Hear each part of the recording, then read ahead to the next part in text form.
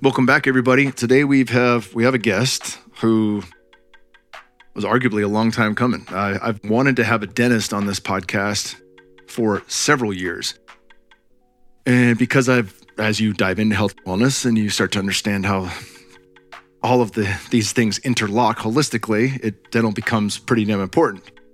My journey through dentistry, through the work with dentists, was comical, really. There was a time where I stopped seeing dentists for 15 fucking years and kind of threw the baby out with the bathwater as I became aware of fluoride and mercury amalgam fillings and all these kind of things. I just thought, I don't know that there are good dentists out there. And then as I started to dive into holistic dentistry and biological dentistry and all the different things, was turned on to this guy, Dr. Kevin Winters, by my brother, Aubrey Marcus, and really saw a difference almost immediately in his practice versus others. And through our many conversations, through the many times that I've seen him over the years, have really come to understand dentistry differently. I've come to understand his education and how it varied so vastly from many people in dentistry, and how really what he's done is effectively the equivalent of someone who gets, like Dr. Nathan Riley. You get your medical license and then you go get your real education after that shit ends. That's what Dr. Winters has done. He comes from a very cool lineage of thinkers out of Las Vegas and has worked on incredible athletes and people like Michael Jordan and myself, goddammit. Incredible athletes. I'll throw myself in the hat with Jordan. Maybe never. Yeah, definitely not Jordan. But he's worked on many who's who people. More importantly, he just knows what the fuck he's doing. And when he does what he's doing, it makes a big difference in your life. I can sleep on my back now. I think I mentioned in this podcast for the first time in my entire life, 40 years. Why does that matter? Well, it matters for my neck. It matters for my spine. It matters for my jaw tensity. It matters with how I breathe, how I think, how much energy I have during the day. All of these things are interrelated. And we really break this down on the podcast in walking through Kevin's history, where he learned what he learned and when he started teaching and all the cool things that he's into, and really where the technology has come over the years. They can do a 3D scan that analyzes airway. If there's anything obstructing, he's got a whole team. He's kind of a concierge, if you will, a team of great people from gum specialists, ENTs, and he's doing really cool shit. And I told him right from the jump, I'm like, dude, I want to get you on the podcast because the world needs to know about you. And I'm thoroughly impressed with his background. So give it up for my man, Dr. Kevin Winters, on this podcast. Visit him at the Hills Dental Spa. And then, of course, at the end there, he lists the phone number and all that jazz. We'll link to that in the show notes for you. Definitely worth the trip. If you're coming to Austin to hang, just get checked out. See what these guys, see what they offer you, see what they recommend, and take it from there. There are many ways that you can support the show. First and foremost, leave us a 5-star rating. Our homies at Organifi.com/KKP are still giving you guys a favorite product from Organifi. And I'm going to switch it up. Organifi, if you're listening, I got a brand new one for you. Peak Power. We're going to talk about that we're going to talk about that today as we get into the sponsors. But leave us a 5-star rating with 1 or 2 ways the show has helped you out in life. And Organifi is going to send you a free product. It's going to be their new one in partnership with my dudes at Mind Pump Media. So that's all you got to do. Leave 1 or 2 ways the show has helped you out in life. At the end of the month, we select one winner. A clue to the selection process: if you leave a really good review, that's probably going to fucking make you the people we pick. It's not random. It is 100% based on what you write. So leave us a good rating. We'll send you out some free product from Organifi. Thank you, Organifi.com/KKP, for doing that for us. You guys are awesome. One of our longest show sponsors. Great people at Organifi. Share this podcast with a friend. If you got people that are going to your regular ass dentist and they're still getting silver in their mouth, that's a problem. There are better options available to you today. And you don't want to spend a whole lot of money having all that shit removed. It's what I had to do. You don't want to go back after the fact and get all that taken out and replaced with something that could have been cleaner in the first place. Dental care. How do you widen the mouth? We dive into all these topics here. But if you know somebody's interested in this, if your partner fucking snores, like, you can fix that. This shit is really easy to fix these days. So coming from a guy who used to snore, who used to have to sleep on his sides every night, who used to have a whole host of fucking issues, if it applies to them, send them this podcast. Word of mouth is one of the best ways. Leave us a 5-star rating. That's another great way. And then support these sponsors. They make this show absolutely fiscally possible, and I couldn't do it without them. Today, as I mentioned, we're brought to you by Organifi.com/KKP. And they got a brand new product in partnership with my boys at Mind Pump Media, Sal DiStefano, and the homies, Justin, Doug, and Adam are all great dudes. I've been on their podcast a couple of times. They've been on here a couple of times. Just great guys out of the Bay. They've created an amazing product called Peak Power. It's made for focus, performance, and hydration. It's best served cold. It tastes absolutely incredible. It's got a number of superfood ingredients, as you'd come to expect from anything from Organifi. Tiny bit of caffeine, 100 milligrams.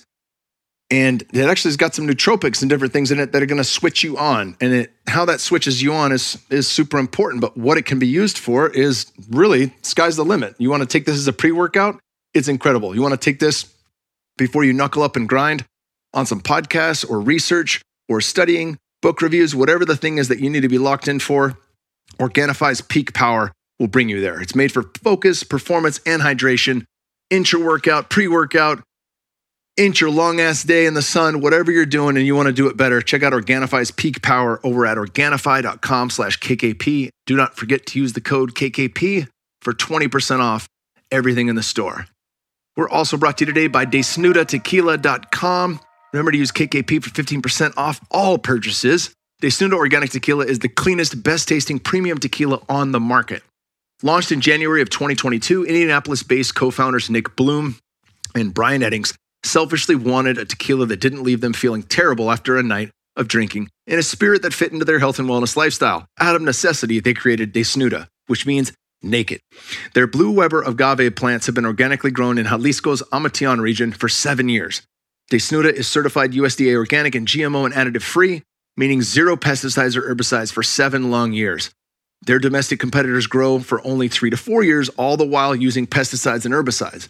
Zero sugar is added to DeSnuda, giving their tequila a low, nearly non-existent glycemic index. Other tequilas on the market that do add sugar tend to yield larger profits at the expense of your nasty hangover the next day. Lastly, there are no additives like glycerin, food coloring, or sweeteners that give you the cleanest, true-to-form tequila, just like they made it hundreds of years ago.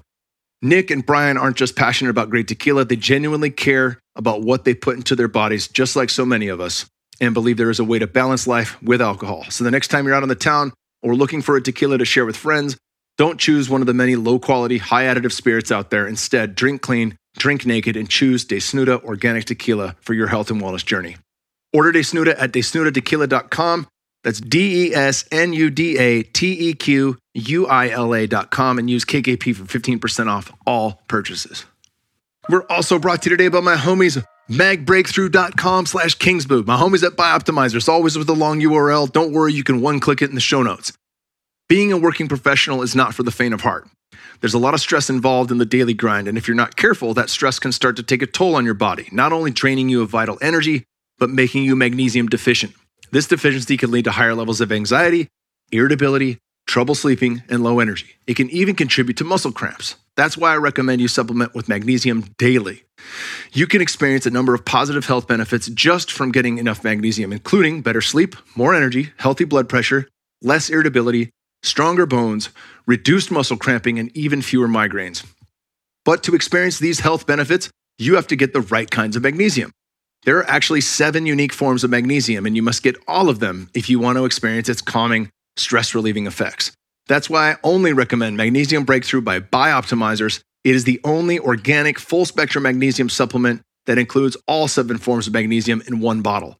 For an exclusive offer from my listeners, go to magbreakthrough.com/Kingsboo.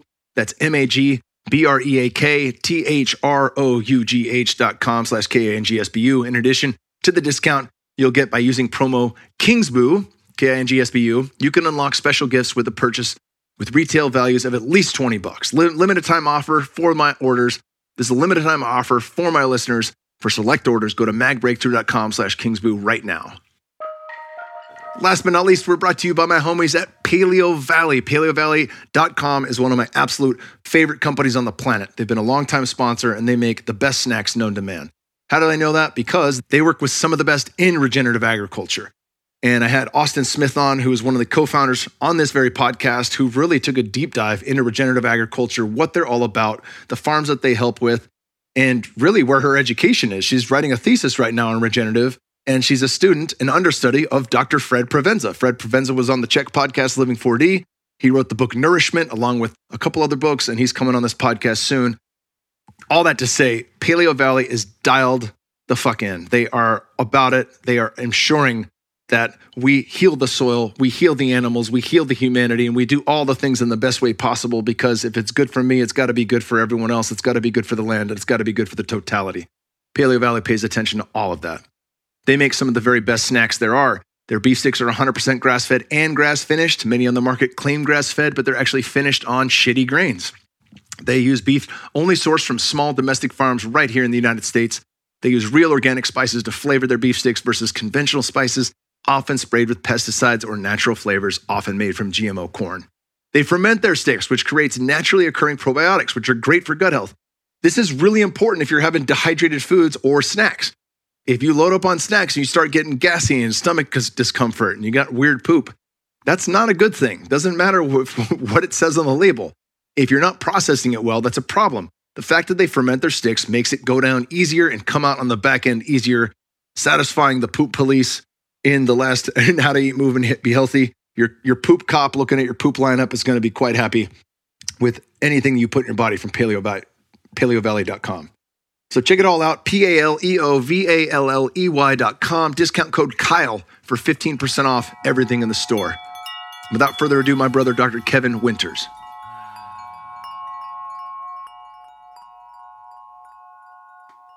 Well, welcome to the farm. Welcome on the podcast, brother. Yeah, what a place. Really impressive. Enjoyed the whole tour and seeing all the plans you've got. Man, this is going to be just an incredible place for you. Yeah, I love it. Anytime I get a chance to show people in the infancy, it's cool because it's changing rapidly, and it's kind of, we can picture where things are going to go, and there's some type of plan, some type of director that's handling like all ideas that are going, and he has this master map where everything is. Yeah. Computer rendered. This is where this place is going to be. This is where this place is going to be. So it's pretty cool to look into that. But then to see like the blank canvas and watch it come up, been pretty damn cool too. So yeah, just the awesome evolution of it, just from nothing to what it ends up being. I mean, it's got to be just fun along to be a part of the process. Yeah, it's rad. And as I mentioned to you, it's kind of like being a dad in that, you give birth to something. Not that dads can give birth, but you're part of the birthing process, and you got to keep it alive. You got to protect it, and then it requires so much in its infancy, and then over time, it's kind of like, fuck off, Dad, we don't need you anymore. And hopefully that's the case, and everyone's cool and it's self-sustained. But it's been really rad. As we talked before the podcast, I really love getting background, talk about your life growing up. And it's interesting because it's not, we're going to talk about the procedure that I had, the why, all that good stuff. Yeah. How I got to know you and all that good stuff. But really, when I think of dentistry, I don't think of that as something where, like, as a kid, firefighter, actor, or whatever the things that I wanted to do when I was young. It wasn't putting my hands in people's mouths or even as though I loved my dentist. He was a fucking great guy. What drew you into this field, and what drew you on the path that led you, in your own, able to carve out your own space within it? Yeah. Well, the whole growing up process for me was, in retrospect now, I guess, kind of interesting. Moved around a bunch, and my mom was in and out of different relationships and marriages, and so, we were moving all the time. And some of the time I had the direction of and guidance of my grandparents, because they'd be in the same town with us, and kind of had that to fall back on. But it was different because you'd be in one school for a while. Next thing you know, you're moving to another school. Next thing you know, it was hard because the relationships that you have are affected.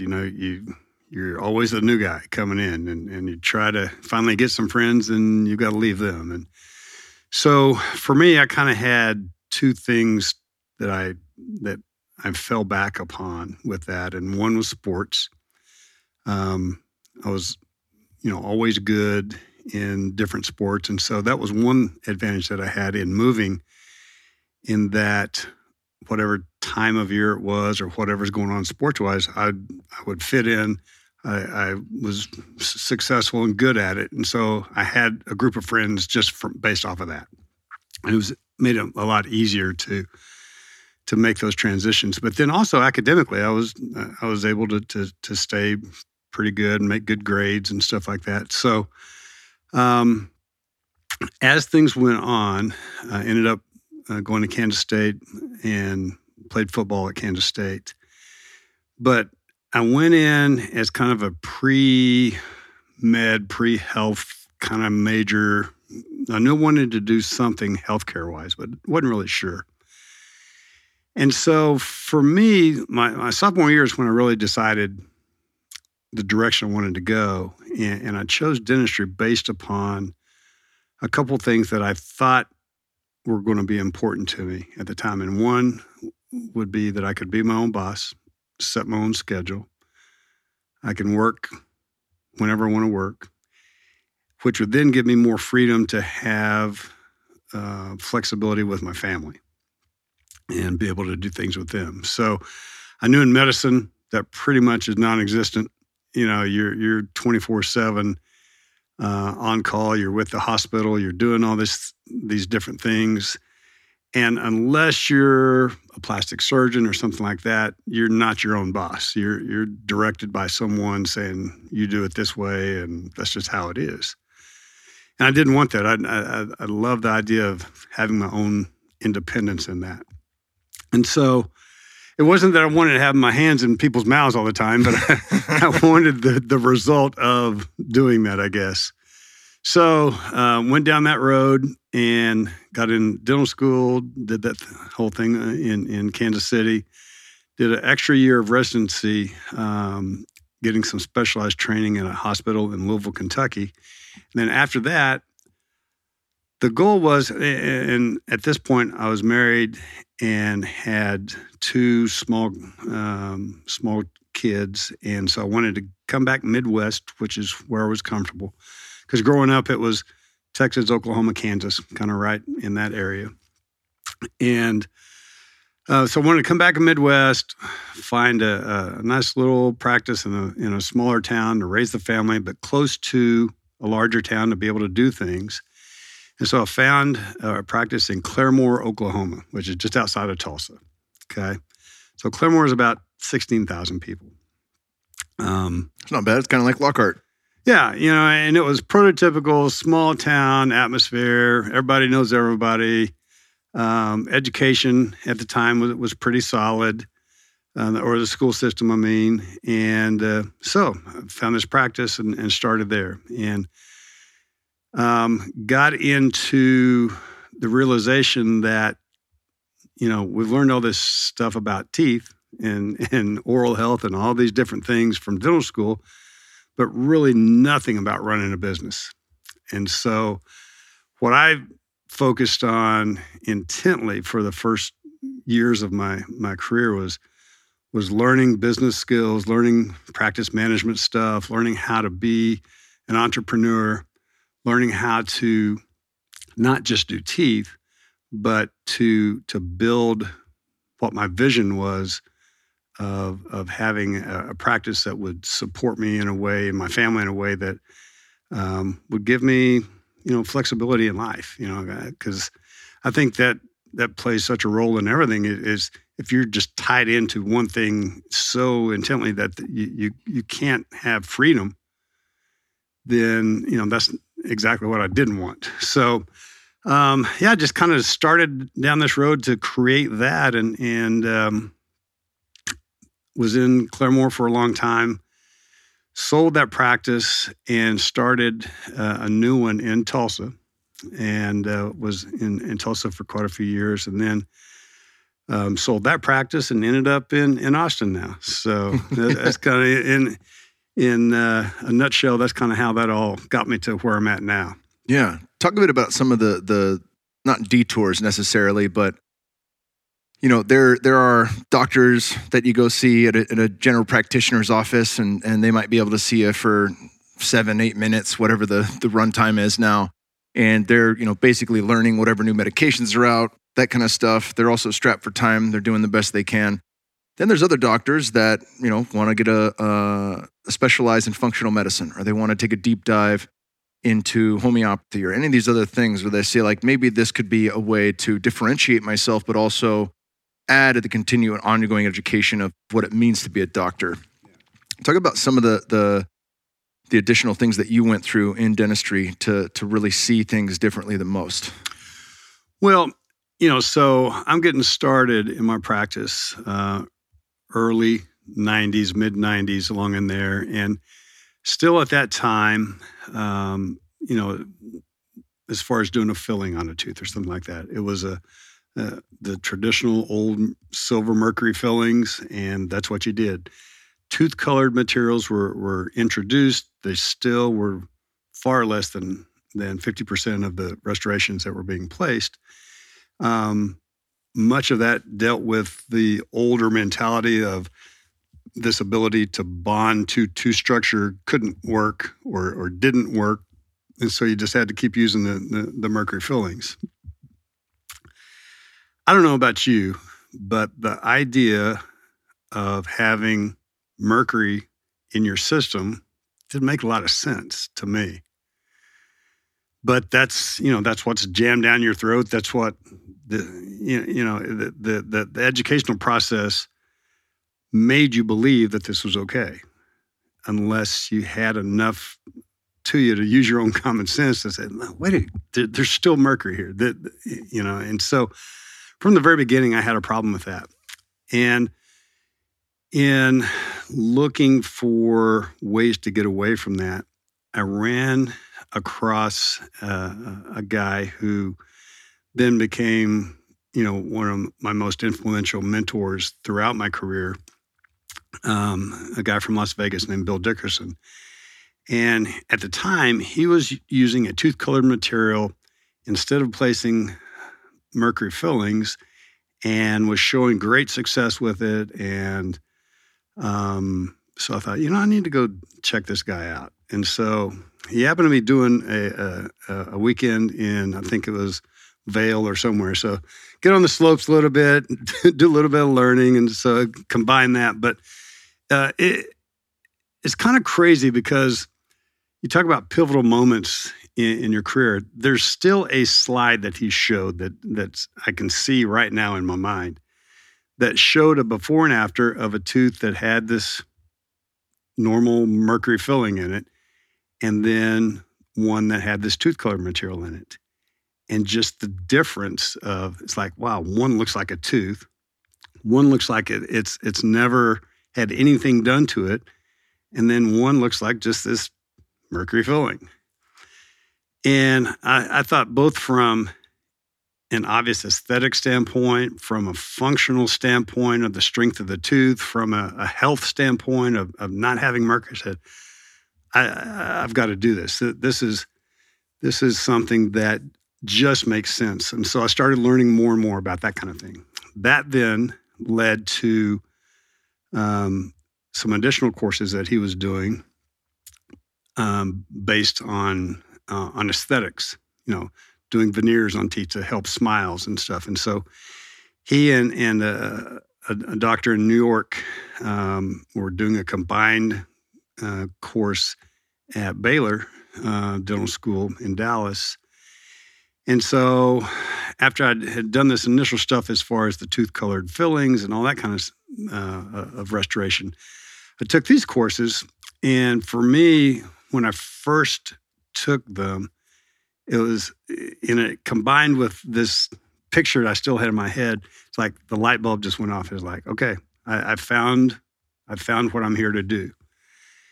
And so learning as much as I could from about aesthetics and size and dimensions and proportionality and different things like that. I went to every course across America I could to learn this stuff, and did hands-on courses and live patient courses. And when I got through pretty much everything that was there was about the time that Bill was starting programs in his office in Las Vegas, which then led to him building a facility that has turned into what we call LVI. It's Las Vegas Institute for Advanced Dentistry. And it started off as a way to teach dentists how to do cosmetic stuff, how to do veneers and things like that, and now has evolved into a full range of courses from, tooth-colored filling materials and the science with that and different bonding materials, all the way to completely restoring a person's mouth that has incredible TMJ issues, and how you get to that point. There's also courses for dental hygienists. There's courses for sleep apnea and sleep breathing disorders. There's courses about practice management. I mean, it's turned into a full-scale thing where now, since the late 90s when this started, I think the last numbers that I saw, we've had over 10,000 doctors from 52 different countries across the world come in to learn this stuff. And I've been a part of these courses from the very beginning as an instructor. That now has evolved into Bill kind of semi-retiring, especially from the lecture part of it. Myself and a couple other doctors have taken over all the lectures for these courses. So I'm at a position right now where in my practice, I'm pretty much just doing cosmetic and TMJ type of dentistry, and then kind of running the lecture portion of a lot of the courses at LVI. And all of those things are things that I never would have dreamed when I started my practice in 16,000 population Claremore, Oklahoma, I would have ever been doing, because I just wanted to be, have a good little general practice and raise the family. So it's been interesting to see how this whole thing has evolved over time. Yeah, that's pretty incredible. Some of the things, I had Aubrey and I run Fit for Service. You're what is that called? HIPAA? I think I can say it. Aubrey's a client of yours, alongside me. That's how I found out about you guys through Alvin By.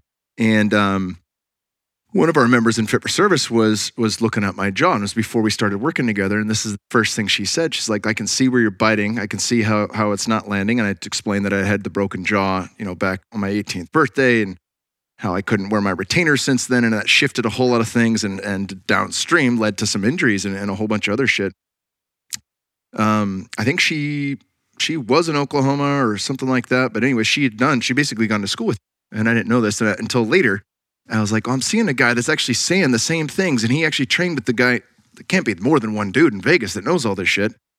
And she's like, I know, Kevin. We train together, we teach together. So that was really cool. It was a nice little head nod, because you always want a second opinion, Of course, but like it was like really cool because it was such an honest thing of like, hey, you don't have to go through me, but this is something you need to look into, and these are the people that I trained under. And then, oh, you're with Kevin? Awesome. So it was really like, all right, cool, we're in a good spot. Talk about some of the educational pieces. When we were growing up, it was like, you got fucked up teeth, go see the orthodontist. There was no real understanding of why it happens. A lot of people would paint, it seems to me, in large part, that if you can't figure out what the root cause is, you just say it's genetic. Like if we don't have it figured out, it's just a genetic thing. It runs in your DNA, it's in your genes, it's in your family. That's why you got fucked up teeth. Looking into the work of Weston A. Price, and, even like studies like Pottinger's cats, different things like that, we can see that food and other things actually play a much more pivotal role in mouth development. There's the book Breathe by James Nestor, the book Oxygen Advantage by Patrick McKeown, and we'll talk airway in a bit, but just in your understanding from what you were taught in school to where you're at now, talk about some of the differences in how people get fucked up teeth to begin with, and what are some of the major issues that come with that? You've opened up the true rabbit hole here, because this can get pretty deep. Honestly, there's not probably anything I can think of that I do in dentistry now that I was taught in dental school.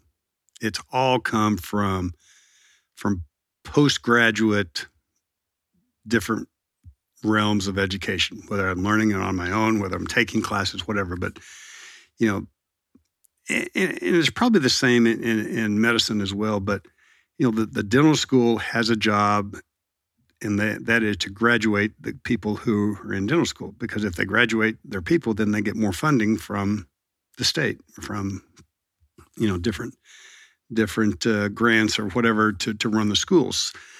When they don't graduate people, then that funding is affected. So the graduation rate needs to be high. In order to keep the graduation rate high, they need to teach a very specific set of educational things that they can predictably have people pass. Now, what you know afterwards is that all the stuff that you just learned basically was just, it was enough to get you a diploma. Now go out and learn how to be a dentist. Now, some people do and some people don't. Most continue to do the same old stuff that they were learned or taught. So the idea of what I learned versus what I'm doing now is completely different. And when we talk about this idea of genetics or why things are happening, it just doesn't happen for any reason. There's always a cause. And whether it be medicine, dentistry, whatever, it's more of a, it's a patch it kind of thing. You got a problem, here's how we'll fix the problem. Not, why do you have the problem? So as my practice has evolved, it's gone into more of a focus on why are these things happening? So, why are people's teeth crooked and why do jaw issues occur? Like most things, it all goes back to when you were a kid. And, from just coming out of the womb, there's already issues that you can identify. Primarily one being issues with lip and tongue ties and how that affects nursing. I've got 2 small grandchildren right now, and both within the first couple of weeks of their life had lip and tongue ties released. And the goal there is the immediate goal is to obviously improve the ability to nurse. But what it does long-term in their growth is allows the tongue to do what it's supposed to do. And that is sit in the roof of the mouth and act as a stimulus for growth of the upper jaw to be broad and wide and develop the face. And when particular the tongue is tied, that is, and so the little connection underneath your tongue, if you raise your tongue up, you see that little stringy thing there. That's the tie we're talking about. If that's tight and limits the ability of the tongue to do what it's supposed to do, then the formation of the upper jaw isn't what it should be. So then you end up having adults that instead of having this broad U-shaped upper jaw, have these skinny, vaulted upper jaws, longer faces, because the tongue is sitting down and not up where it should be. That then leads to all kinds of breathing issues. Typically, the jaw will be set back as well, so that creates a very ripe, if you want to say, opportunity for shitstorm, TMJ issues to come in, and it's just one thing after another after another, and it's all connected. Although the average person is not going to see that connection off the top there, but something as simple as just having your tongue in the right place from an early age creates it's the impetus for everything to follow as an adult. One of the immediate problems as kids run into from tongue issues and breathing issues, I feel is probably one of the main contributing factors that's left undiagnosed in these kids, that the increase of ADHD diagnosis in children, I think can, in many cases, go back to the fact that the kids just aren't sleeping. Why aren't they sleeping? Because they can't breathe. Why can't they breathe? Well, you bring in food allergies, you bring in environmental allergies, you bring into tongue issue, anatomical issues.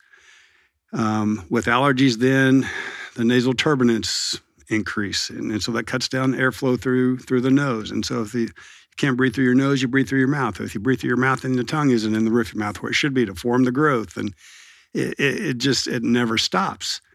So early recognition of these problems with allergies, and you see a kid that, goes around and the mouth, the lips aren't together. They're kind of just sitting there. A lot of times you'll see what we call black shiners underneath the eye.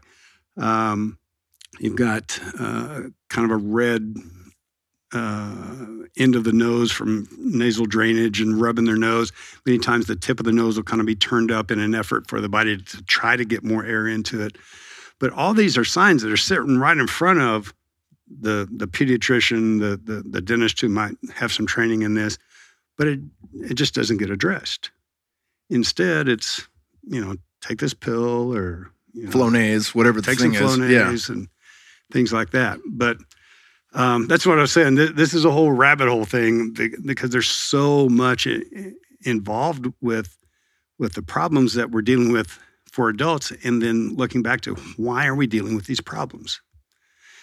So it takes a little outside of the box thinking for the practitioner to stop worrying about what's this insurance company going to pay me for my time, and doing what you're supposed to be doing, which is treating and helping and diagnosing your patients with this problem that they have, and providing the kind of treatment and service that you would want for yourself or your family, not what is the insurance company going to pay for something or not pay for something. So I'm not even going to do it. So, yeah, that's a big one. I mean, that it could be a whole podcast in and of itself, and it actually already is. My buddy Brigham Bueller, who started Ways to Well, they're a telemedicine company here based in Texas. He went on Rogan's recently. I'll link to it in the show notes. And for whatever reason, Rogan just sat back and let him talk for 3 hours. And he's worked in every facet of medicine, in insurance. He's been on both sides of the coin then, right? And he really details that. And it is a major issue in terms of what type of services are being provided based on what is financially available, or what is the most likely to be reimbursed, or what's going to be the biggest hassle on the back end. Like that is. Yeah. People have this idea that in health insurance, dental insurance, whatever, that my insurance is there to help me. Insurance is not there to help you. The insurance is to not pay claims so they can have bigger buildings and pay their CEOs that much more and their stockholders that much more. They are a for-profit business. And the way you make profits is to not pay for claims. So there's this whole game of, trying to work the system in different ways just to get some reimbursement on the doctor's end to, pay for procedures, pay for time. But it's always a battle. And it's one that ultimately the patients end up losing because of the limitations that the health companies or health insurance companies set in store. And, no matter how obvious a situation may be, if it doesn't set somewhere in the guidelines that the insurance company has set, for that procedure to fix it, they're not going to pay for it no matter what. You could have a tooth that's broken in half, and if there's some little clause somewhere that says, hey, we're not going to pay for this, we're going to pay for a mercury filling instead. We're going to pay for, or we're not going to pay at all.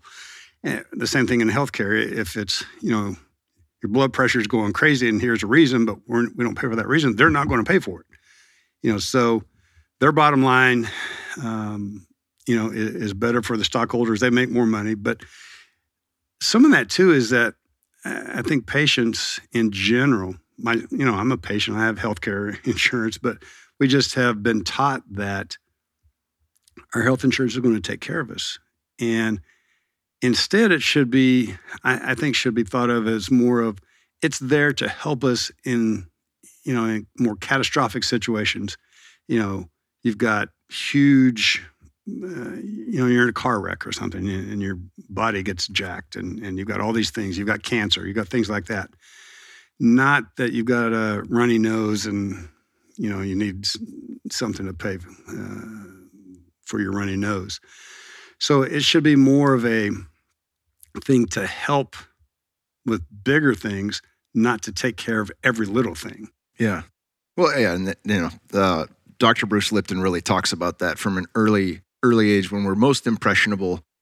Anytime we get sick, most moms, unless you have multi-generational homes where there's still some local family medicine practices through plant medicine or otherwise, where they're like, oh, this is how we remedy these normal childhood illnesses.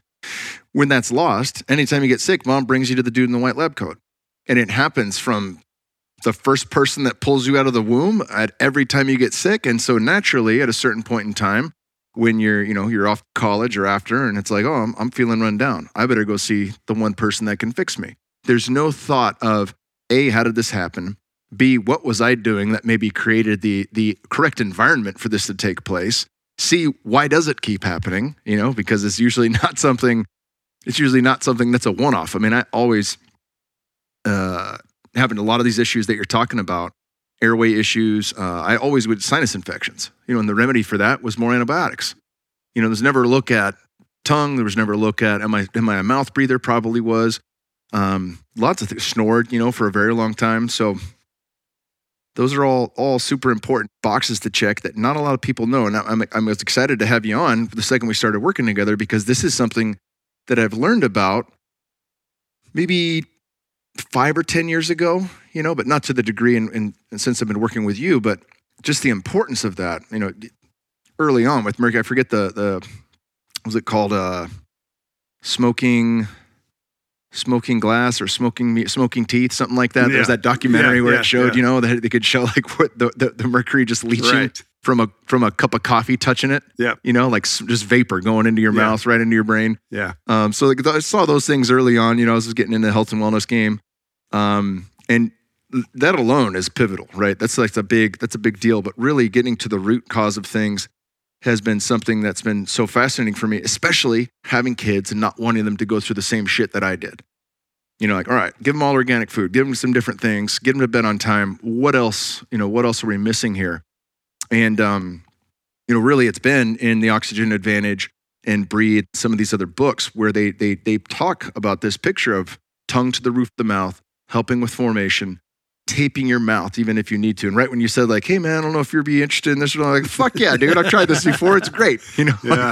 Yeah. Talk about some of these remedies and if there's any other stone that we haven't really uncovered in this whole health picture, right? Because what you're doing applies, it needs to be a part of the conversation in health and wellness as a whole, right? Otherwise it's just, more mask it, more change it, more Flonase, know? Yeah. Well, let's start it this way. I mean, the whole impetus for us to exist is we got to breathe. One way or another, you're going to breathe. Now, we were built to breathe through our noses, and there's huge advantages to nasal breathing. The primary one would be the formation of what's called nitric oxide. Okay, I know you're familiar with that. But nitric oxide is a tremendously powerful and effective component within our bodies that if you don't have, has very negative effects, but if you do have, has extremely positive effects. And nasal breathing, there's receptors inside your nose that trigger the formation and release of nitric oxide. Now, you can breathe through your mouth, you get no response from that. So huge difference right there. Another has to do with one of the hormones that regulates weight loss. Okay?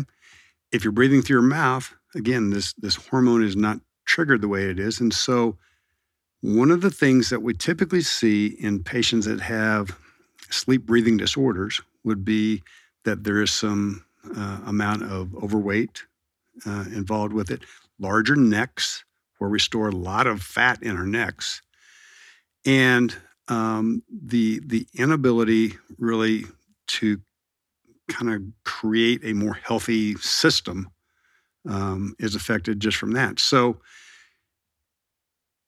if we can't breathe through your nose, why can't we breathe through our nose? Well, there's the thing in the middle of your nose called the septum, and many times the septum is crooked. In my office, we have a head and neck CAT scan that we are able to three-dimensionally go inside the head and look at everything from the shoulders up.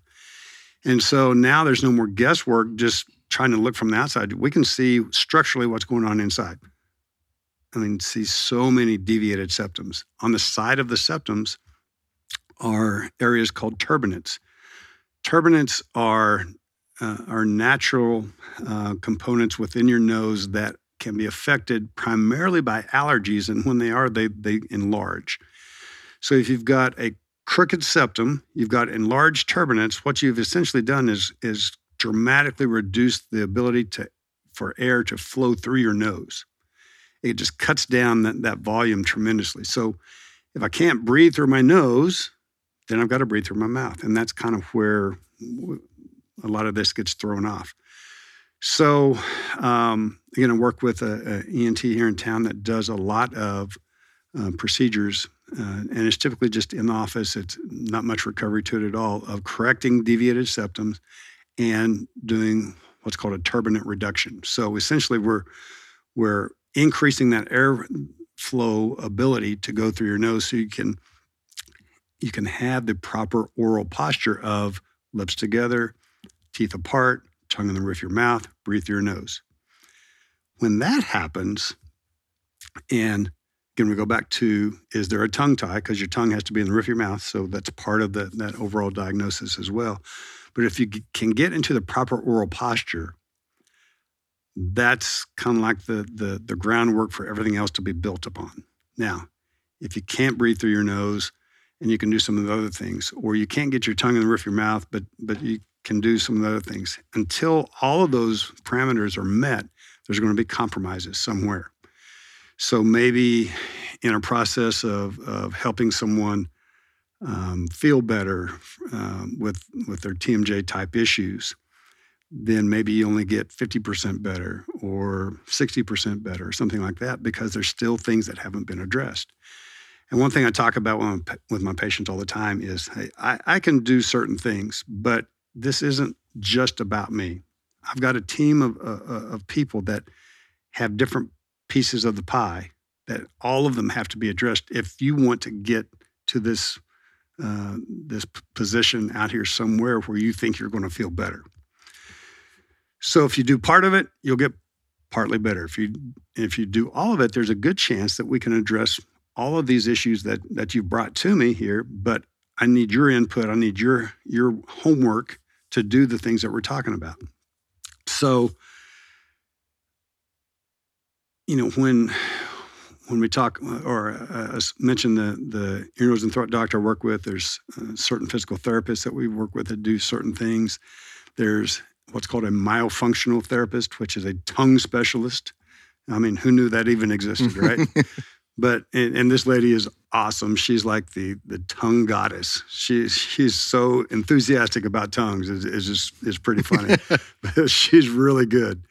But no one ever thinks about your tongue, but this lady goes through a process of teaching you what your tongue should do, what it shouldn't be doing, and how that affects, or the benefits that you get from it. And make you better in the bedroom, probably. That's possibly true too, especially getting the tongue released, I guess.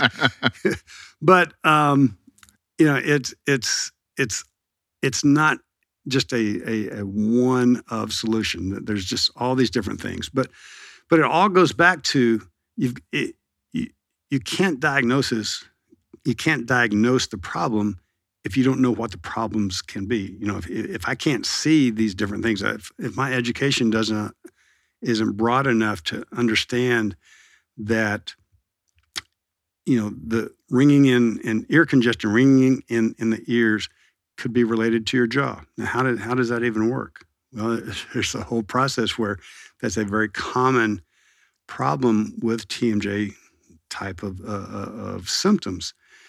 And the connection there is once you know it's very obvious, but you would never think of it unless you had that kind of training. What does the position of my head in relationship to the rest of my body have to do with my jaw? How can my bite be off, but there's a reflection of that in my hips? How does it just sounds crazy until you start to put all these pieces together and learn the connection with them. And that's sometimes hard for patients. Initially, they may be a little skeptical about how that all works, but as they kind of go through our process and learn more and more about it, begins to be very obvious, especially when they start seeing improvements after going through the treatment. Neck issues and jaw issues. Anyone who has a TMJ issue, I guarantee you have neck issues as well. Another common one is headaches. Headaches are so profound, and migraines, regular headaches, whatever those are. And the result is here, take Imitrex, take these different medications where I can tell you if you can support your jaw in a relaxed muscular position and have your neck and head position aligned where it should be, I can pretty much guarantee you the majority, if not all of your headaches will go away. No pills involved. It's the complete antithesis of what the modern approach is. Take this pill, you'll be better. Well, instead of that, why don't we step back and look at things from a structural standpoint and understand why this is happening? It's not genetic. It's not just because it just is. There's always a reason for it. So, my job in this is to try to figure out what those causes are and then affect or have effects upon the structural issues that then allow fixing the jaw part of it or fixing the teeth, if there's things involved there, really becomes pretty simple at that point. But I can do that without the other. I can try to fix jaw position and the bite and how that all works. But unless I address these other structural issues, the result's never going to be the same.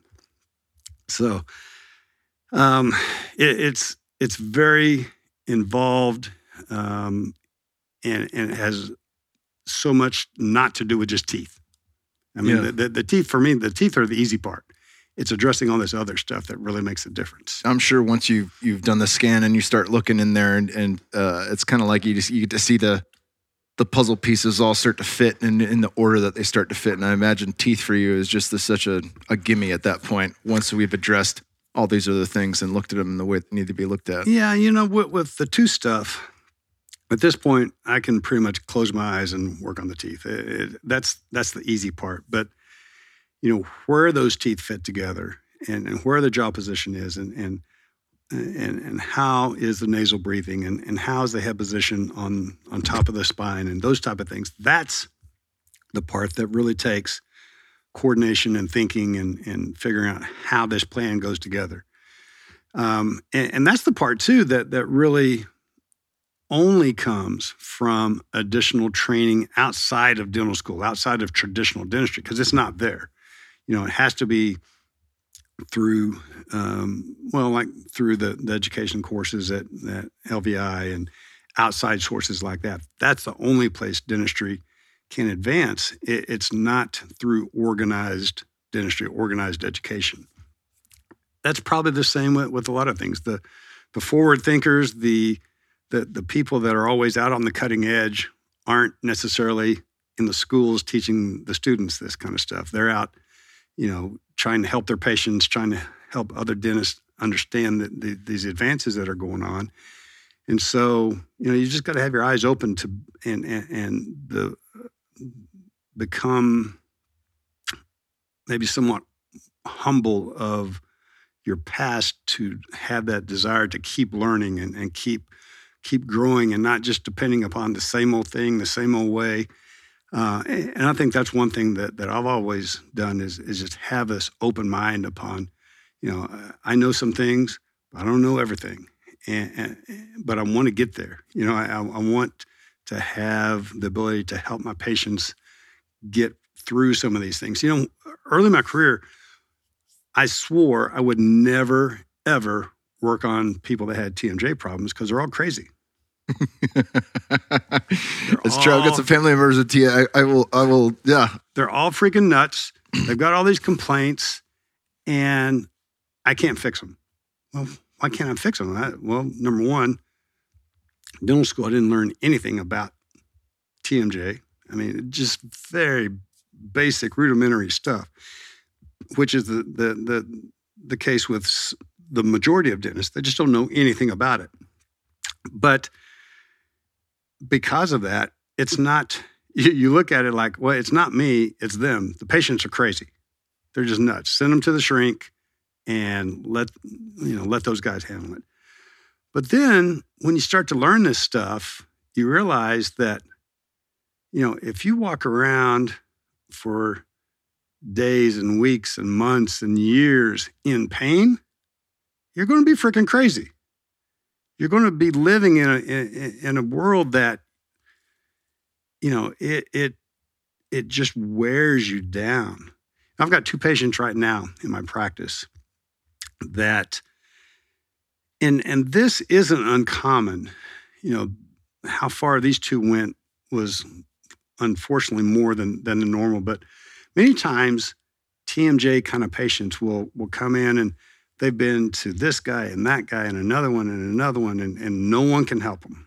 And they've got different appliances that have been made. They've got different medications they've been on. Nothing works, or it works a little bit and then it doesn't work. There's just no relief. And so they just start to kind of slowly spiral down and they get to a point where they're getting kind of crazy and they're getting a little desperate.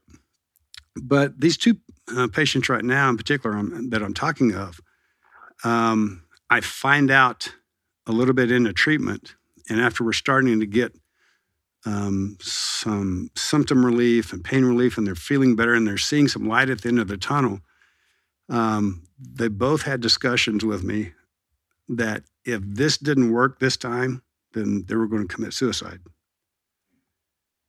And I mean, that's powerful. That and the ability, because if you're in certain aspects of medicine, you're dealing with life and death, maybe more frequently, and I don't want to overstate this, but I think to be in that world, you have to kind of compartmentalize things, and otherwise it's going to have such a draining effect upon you. But to think as a dentist you're dealing with life and death, that's not on the playing field anywhere. You don't do that until you get into this kind of stuff. But to realize that, some things I'm doing to help these people may have actually saved their life, that gives you a whole different perspective on what you're doing, and the importance of me continuing to learn more about this TMJ world that I'm so involved in now, that I used to think I'd never be a part of. But that's huge to think that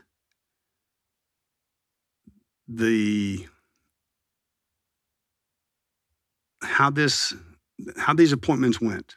If I didn't do something right and they didn't get better, there's a good chance that these people are dead now. I mean, one of them told, who happens to be a nurse, she said, I'd already planned it out.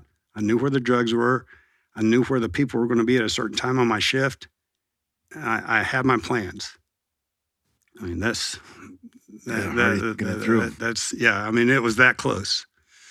So I can't remember why I got started off on that tangent, but it's just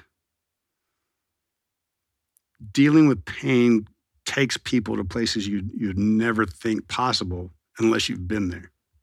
Yeah, I've had a significant amount of injuries in my career and different things like that. It's the chronic shit that weighs on you the most, because it's like a 5-pound vest that you have on every single day. And then one day it's a 10-pound vest. One day it's a 20-pound vest. And, even working with my buddy, Alex Rybczynski, who's a Czech professional, but on the podcast, he's come through your spot a couple of times. He was, when we first started really talking about this, because it's, to do everything that I did with you, it's a fucking big chunk of change. It's a lot. And I was basically breaking this down, hey, if I do it a certain route, if I go a different route, there's lesser things we can do and see how that works. And he's like, listen, until you fix your bite, you're going to run up against these neck issues. It's like, I can massage you every fucking week, I can massage you every day, but you're going to need that the rest of your life until you fix this. And Paul Chek, one of our mentors, always talked about that. If you had a leg that was an inch shorter than another leg, you multiply that by 10,000 steps a day. Now you decide to go for a run and you're getting 30,000 steps in that day, or you decide to squat with weight on it. You're changing these dynamics, which is increasing this imbalance that you have that's coming from the ground up. And when we're talking about teeth, that's the same nervous system, but it's from the top down. So it has that big of an influence. And you get into, talking a lot about holistic care here. When I broke my jaw, they put a steel plate in and my right tricep stopped being able to flex. It actually went down. I had to get acupuncture to bring it back online just because it was covering a nerve. And, so as you're explaining this, based on where my jaw set after having it wired shut for 6 weeks, that changed the shape of my fucking head. I told you that right when I got with you. I was like, look at my fucking forehead, man.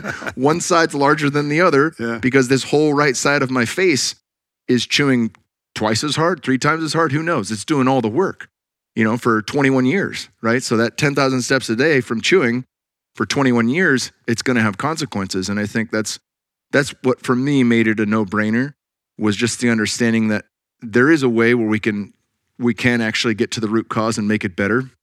But if we don't go that route, it's just going to be, trying to make up and mask, and different things where even if I'm not masking, it's massaged to open it up. There's going to be compromises. There's going to be compromises. An analogy I use a lot with my patients is, you take your head and say it's a bowling ball. It's 10, 12 pounds. It's a bowling ball.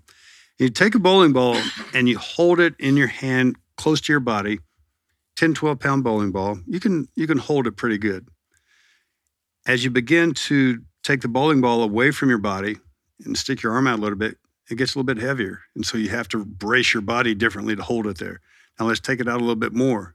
Now it's still 10 pounds, but it's exponentially increasing in weight because of the action of the lever distance between the body and where the weight is. So now your body has to really adjust to hold that further. So you take the same comparison in the position of your head and how it's aligned on your spine. If you have forward head posture, what has to happen to keep your head from just falling forward? Well, the muscles in the back of your neck and your traps and all this have to contract to keep your head from falling completely forward. When that happens and you have these muscles that are constantly working and never get a chance to relax and rejuvenate themselves, you've got muscles under chronic tension, there's going to be results of that. Pain, tightness, stiffness, lack of mobility. And when that occurs, then you also have cascading down from that different changes in spinal alignment, hip alignment, all this kind of stuff. So the thing that becomes so apparent in this is that different pieces or different areas of the body are not separate from each other. This whole everything's connected idea is really, really true. I just thought of something that is really pretty cool, and people can Google this. It's all over YouTube. But there's a guy in California. His last name's Zaghi, who is a big tongue guy. He's a ENT that works a lot on breathing and tongue position, all this kind of stuff. But he does a lot with tongue tie releases. And the thing that is crazy about all this is that the muscle connection under the tongue is part of what's called fascia. Okay, so fascia goes down throughout your body. You can think of it kind of like it's a spider web that kind of fits around all your muscles and your everything inside your body and holds things together. So this fascia has an effect in your body connected to your tongue in this manner. So he's got videos of his patients that are, live commentary coming from the patient as he's doing this tongue release. And the common thing that we see is that immediately after the procedure's done, all of a sudden the patients say, "Oh, it feels like my shoulders have just loosened up and my chest is opening up. There's things are happening down in my torso here that I've never felt that before. It's like things aren't so tight and constricted anymore." There's one guy that as he's laying in the chair there, his foot has a natural tendency to kind of lean out. And that's just how it is. He can't keep his foot straight. It doesn't go there. It just leans out. As soon as this procedure is over, he looks down and his foot's straight up. Whoa. So how does doing something underneath your tongue affect your foot? I mean, it's crazy when you think about it, but also a great illustration of the interconnectivity of different areas of your body this way. And so when you take that and think, well, tongue and head posture and neck and jaw and teeth and all this kind of stuff, you know, if you think about it, it's easy to see now how that's interconnected. You know, you're talking about your tricep not working because of the impingement of a nerve around your jaw. Well, one of the questions that we always ask is, does the patient have any numbness or tingling in their hands and fingers? Okay, well, what does that have to do with my teeth and my jaw? Well, in your neck, there's an area here that the scalene muscles go around called the pterygoid plexus. The pterygoid plexus is a nerve center. And nerves that run through that go down your arm to your hands and fingers. Well, if you've got these muscles that are in constant constriction around this nerve center, it affects the ability for that nerve to transmit right. Next thing you know, numbness and tingling in your hands and fingers. You correct head posture, you correct jaw position, the muscles relax. Next thing you know, numbness and tingling is gone. There's just some crazy stuff like that makes this kind of fun to deal with. And especially when you see the light kind of go on with the patients and like, okay, this guy sounds a little nuts, but let's try it. And then it's actually working. It's like, oh, okay, I get it now. I can see how this is all fitting together. But it beats doing fillings in people's teeth, that's for sure. No doubt. Well, I love the fact that not only do I get to work with you, but I get to continue my education learning from people like you. And it's really something that I feel blessed with via the podcast and knowing really cool fucking people that help introduce me to other really cool fucking people. Yeah. And that's always been such a blessing that I count. I really appreciate what you're doing. I appreciate the work that you've done for me. My neck pain is gone. You know, I had my neck broken in 2012 in a scooter accident. I've been kicked in the head, punched in the head many, many times. A couple times, some right? Serious chronic neck stuff. Yeah. And I remember in just working with the nighttime appliance, bringing my jaw down and forward, going back to see you, and I was like, oh, it was the first time I was able in my whole life that I could sleep on my back without being a side sleeper. My whole fucking life, 40 years. And how crazy is that, you just put this little thing in your mouth and then you see that kind of almost immediate response. I mean, for you, it had to be like, wow, this is pretty cool stuff. I mean, to fight that problem all your life, like you said, and then next thing you know, it's like, it's gone. It's better. It's fixed. It's kind of eye-opening, I think, for a lot of people to go through that themselves. Yeah. The thing that I love about it is it is visceral, right? Like there's certain things, I remember talking with you about gum loss is bone loss. And that's a big issue. It's a bigger issue or just as big as the gum loss themselves. And a lot of that can be from improper bite contact starting to make that bone go away. That was like, fuck, that's a big one. Yeah, that's so big. And within dentistry, is oh man, this just gets me going. But within dentistry, there's still a fight as to this thing called an abfraction. So what's an abfraction? Abfraction, and a lot of people will have this if they check. If you go to kind of the edge of where the tooth and the gum meets, and it's typically on side teeth, you might find a little groove there, a little notch that's developed. And then some people, it's a huge freaking notch. I mean, it's like a chunk of the tooth is gone.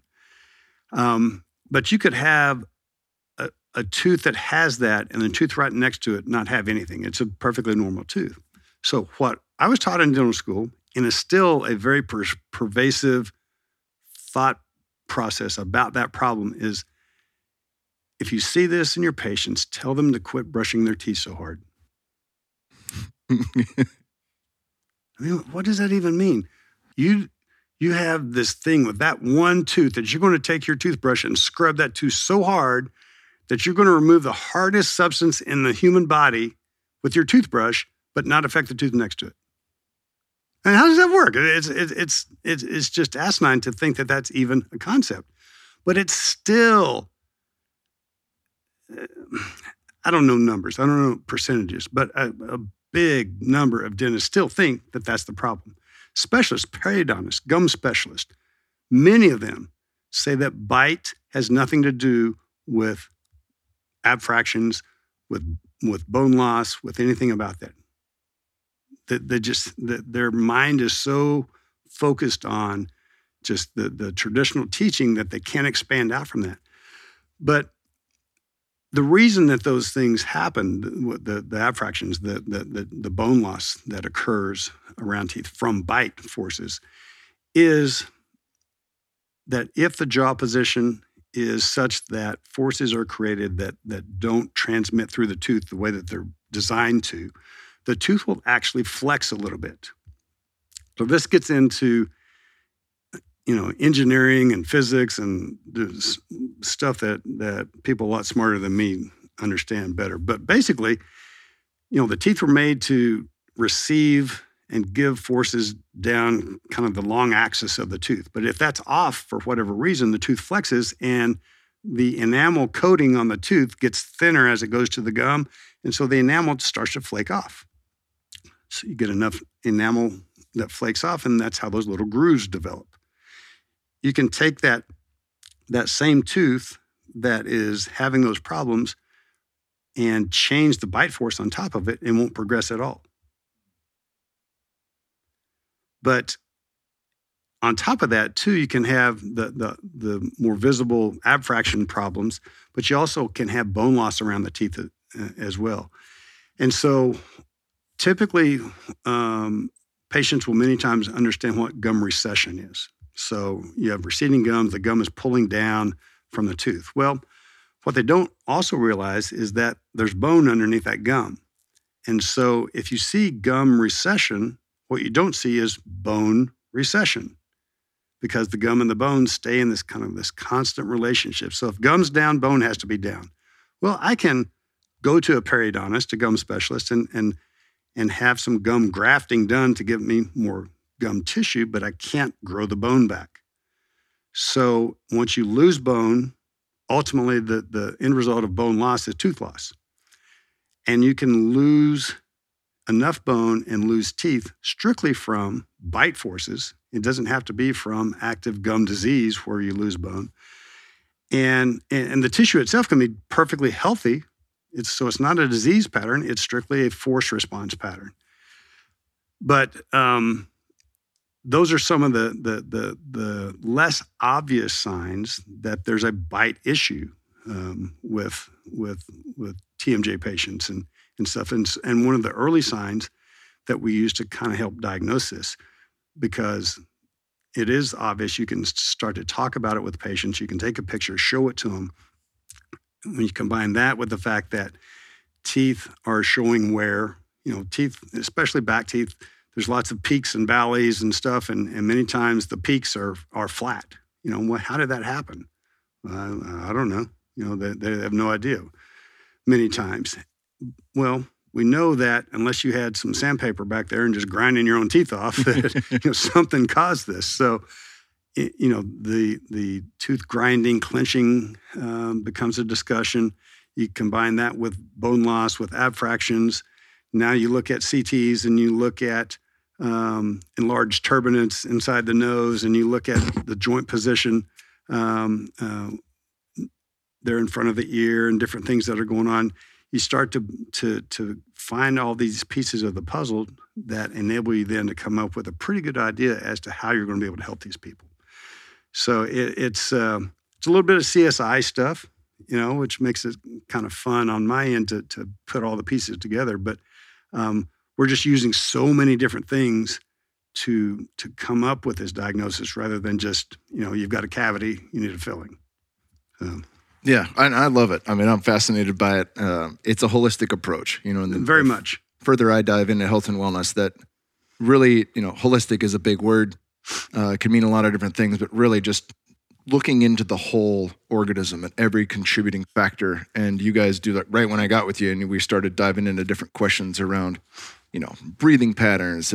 airway, all the different things. Have I ever seen an ENT for some of those things? And I had after Kane broke my nose the first time. I cleaned up a bit. So yeah, it's been awesome. And the results have been nothing short of awesome. And I really appreciate you, brother. That's why I wanted to have you on today. Where can people get a hold of you, and where can people work with you? Yeah, well, website is thehillsdentalspa.com. We've got a lot of information on the website in regards to TMJ issues, and we've got some good for people that are more involved on the aesthetic side of things. We've got a great amount of information there as well, a lot of before and after pictures to show some of the cases that we've done. And really that's the main way. The phone number here locally, 512-347-0044. One thing you'll find if you call is we've got some very highly trained team members that are going to be able to help you decide, if this is the place that you need to be, if we can help you. And if we can't, we're going to know some people that can and can refer you in the right direction. But I think as you found out, the process, it's not like going to the dentist down the street. It's a little bit different atmosphere. It's a little bit different technology that we have. Some of the computer stuff that you get hooked up to is kind of weird and certainly different. Never been through that before. But it's all for a reason, all for a purpose that helps us come up with an idea as to how we can help you, give us the right amount of information and get the information really that no one else has been able to get before to come up with some ideas, some options for you. And that's one thing that I try to do is give people options. It's not, my way or the highway. You could do this, and here's the pros and cons. Here's the limitations. You could do something else. Here's the pros and cons. Here's the limitations to that. And have maybe 2 or 3 different choices. We always like to let people know ahead of time financially what's involved, so there's no surprises. But the main thing I think is different about what we're doing is just the ability to have a greater amount of success in dealing with this whole TMJ thing that a lot of people have tried to help, but really haven't. And the main difference in our approach is how we address the muscle part of it. And it's not just teeth and jaw bones and head bones, but it's the soft tissue stuff. It's the muscles. It's the positioning of the jaw and teeth. And that is the part that the normal approach to TMJ that dentists have used never address because they're not taught that. So that's I think really the key component to why we've had such great success. And in some of the options, and this is certainly where you went, the end result is not only you feel better, but you got a great smile to go on top of it too. So, Fuck yeah. Yeah, so that's always kind of the icing on the cake.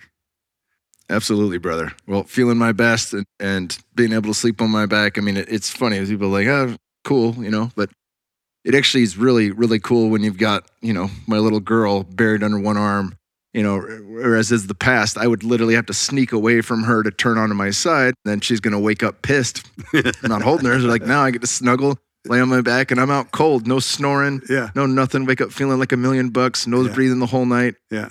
Yeah. And that's great now for you, but where that's going to pay off is 20 years down the road when you're not dealing with uncontrolled high blood pressure. Your diabetes is not, it's up for no apparent reason. One of the things that we're finding out so much research on now of the effects of sleep breathing disorders is the contribution that it has with Alzheimer's, certain cancers.